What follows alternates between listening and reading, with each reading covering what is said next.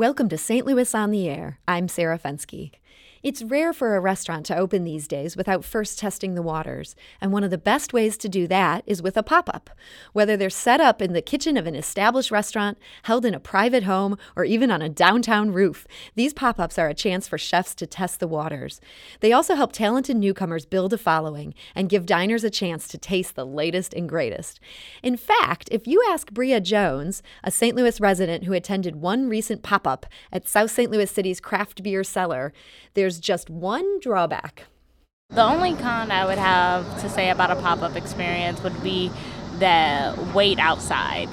I mean, it's a cool feel to be around a whole bunch of other people that want to have the same experience as you, but it also sucks to stand in the sun with bugs and such. So maybe the only con is that pop-ups are just too popular. Here to discuss pop-up restaurants is Chelsea Hellige, who recently wrote a feature story about the scene for our friends over at Sauce Magazine. Chelsea Hellige, thanks for joining us today. Thanks for having us. So you started a pop-up called Spirit House, and now I understand you're regularly hosting strangers in your own home. Yeah. How did that begin? Yeah, we're totally normal, right? Everybody does it. A lot of people. My husband and I started this last summer just because we had always kind of BS'd about opening a restaurant, but we didn't actually want to open a restaurant. We just like real Thai food. He's from Thailand, and he cooks all the time. And we just wanted to start feeding our friends, hey, come taste this. It's probably not what you can get, at your local Thai place. And everyone was really into it. And so we just started inviting whoever. And it just kind of took off from there. And you're doing this around your kitchen table, or? Yeah, essentially. In the summer, we actually set up outside on our porch. We have a covered porch, so that's kind of cute. Lots of mosquitoes. But yeah, it's very quaint. We only have room for 8 people, which, so it can be hard to get a seat at the table. But it's also really neat that it's only 8 people, because then everybody gets to sit together. It's so intimate. It's very intimate. And that's actually, a lot of people have said that's actually really contributed to the whole experience, is dining with people that they had never met before, and the conversation. And it's a really cool social thing as much as it is about food. It sounds like it could be the most amazing dinner party, or it could be, with the wrong guest, the experience from hell. Absolutely. Has that happened? It actually hasn't, though. That was kind of our thing, was oh man, this could just be, this is a wild card. It could go either way. But honestly, I think that it's pretty self-selecting, this kind of, experience. Only really cool, chill, social people want to come to something like this, eat at somebody's house that they don't know very well, or maybe not at all. So, yeah. It's a self-selecting group. Self-selecting group. I can say 100% of our guests have been awesome. So I guess we should all start hosting these pop-ups, if only we knew how to cook. We're also joined by Heather Hughes, who's the managing editor of Sauce Magazine, and Stephen Persley, who runs the pop-up Ramen Rui. Heather, thank you so much for joining us. It feels like so many of our top new restaurants right now began with pop-ups.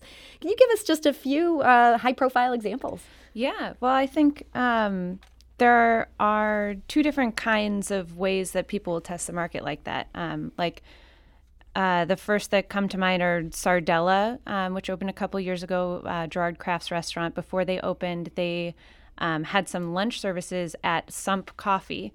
And then just kind of the South City sort of just cool, laid-back coffee shop, and you get one of the best chefs in town who decided to do a pop-up there. Yeah, it's a really fun experience. It's sort of every time they do something like that, if they're not actively open yet, it feels really personal, and it sort of has that opening day energy, but it was on random Wednesdays or whatever. So they would just have a folding table in the back of the coffee shop, and then Gerard Craft himself was handing out sandwiches or whatever, which is a really fun way to get to know an upcoming restaurant, and then a really great way for chefs to try menu items and sort of get a sense of service, even if it's not in their own place yet. I know Vicia did that for lunch services at the Cortex before they opened. And they're now one of the top restaurants in town. Yeah, very, very successful. I think anybody who's going to open something new wants to be able to try menu items, wants to try service, try new people, and it's a really easy way to do that, especially if you already have a name like Gerard Craft is going to get people to go to Sump. So Stephen Persley, you've started a pop-up called Ramen. I keep mispronouncing this. Ramen Rui, and that's actually ramen, and then there's a little lowercase x, and then Rui is R-U-I. Yeah. Why did you decide to go the pop-up route? So unlike Chelsea and Ake, I do want to open a restaurant. So that is the end goal. And yeah, like Heather was saying, I want to test the waters and kind of show the people what I'm trying to do. So. And what you're obviously doing ramen. Uh-huh. Ramen with a twist, or? No, just traditional ramen. Yeah, I don't think it's had its moment in St. Louis or even the States yet. So I really want to bring the culture, do it proper. And what was the hardest part about getting started with a pop-up? For me personally, I think it was just feeling comfortable sharing my work. Coming from Japan and studying over there, it's such a vast world with a million different flavors. There's more ramen shops in Japan than there are McDonald's and Starbucks combined. So just coming to a point where I felt comfortable, like, okay, I got something that I'm confident in, that I think the people will rally behind. So just reaching that point and then put myself out there. And with your goal being that you want to open a restaurant at some point, what do you think it will take for you to say, I'm ready? I think I'm there, just this past month with the sauce article. Shout out to you guys. It's been a lot of love, and yeah, I'm feeling the support. So. And how long had you been doing the pop-up before you? I'm about a year into the pop-ups, but I moved to Japan in 2014 to work and learn. So study ramen. I'm about 5 years into it. Chelsea, what about you? What do you think it would take for you to feel ready to take this to a brick and mortar?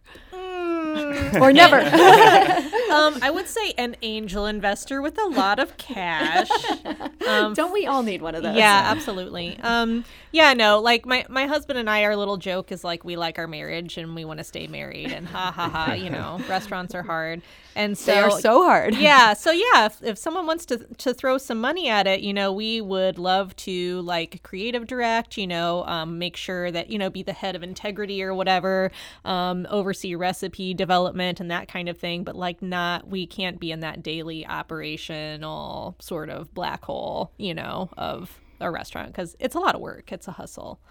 Our producer, Lara Hamdan, spoke with restaurant owners Charlene Lopez-Young and Darren Young of the pop-up The Fattened Calf, that's CAF, about why they decided to open a pop-up rather than a brick-and-mortar restaurant. Let's have a listen.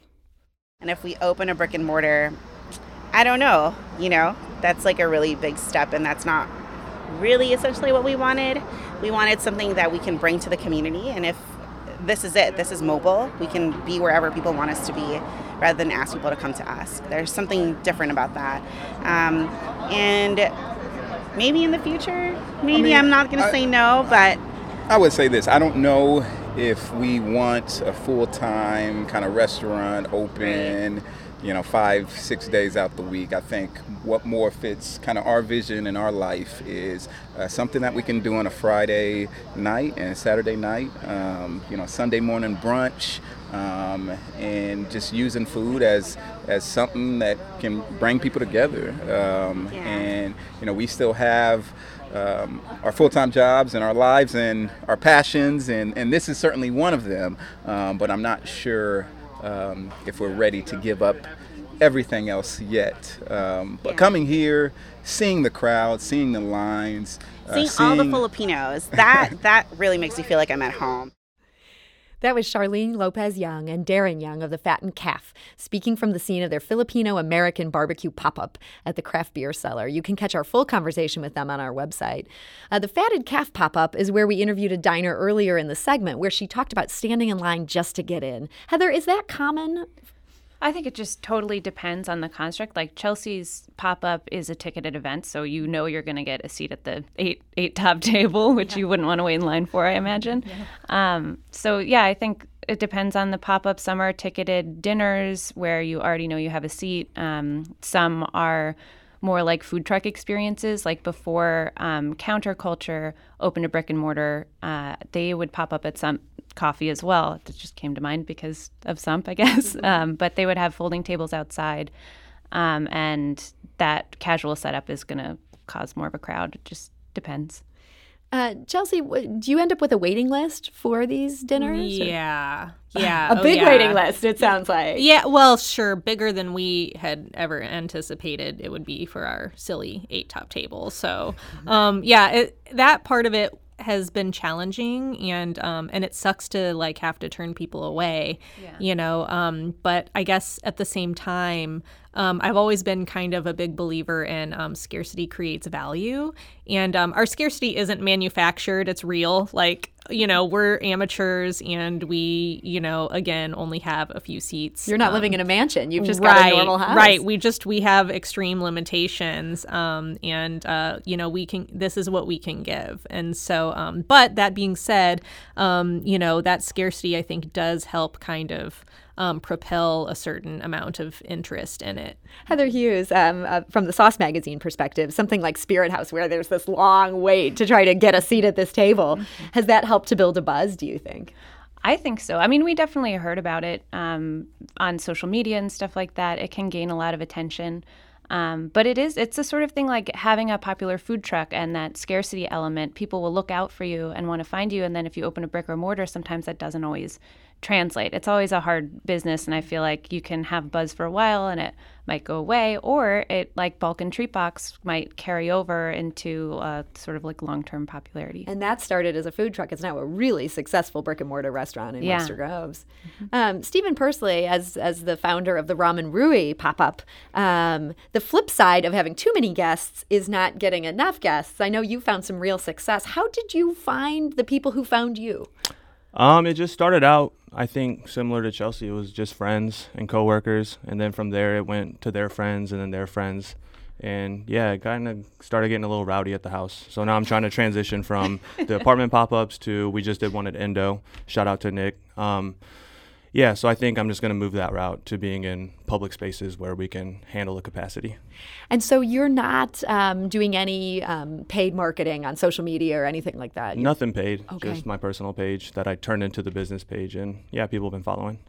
So this might be a really silly question, Stephen, but do you still run into perceptions of ramen where people who don't really know the food scene, they might associate it with Top Ramen, that crap that we all ate in college, as opposed to the high-end Japanese version? As far as the food scene, I think most people know that there is a real ramen.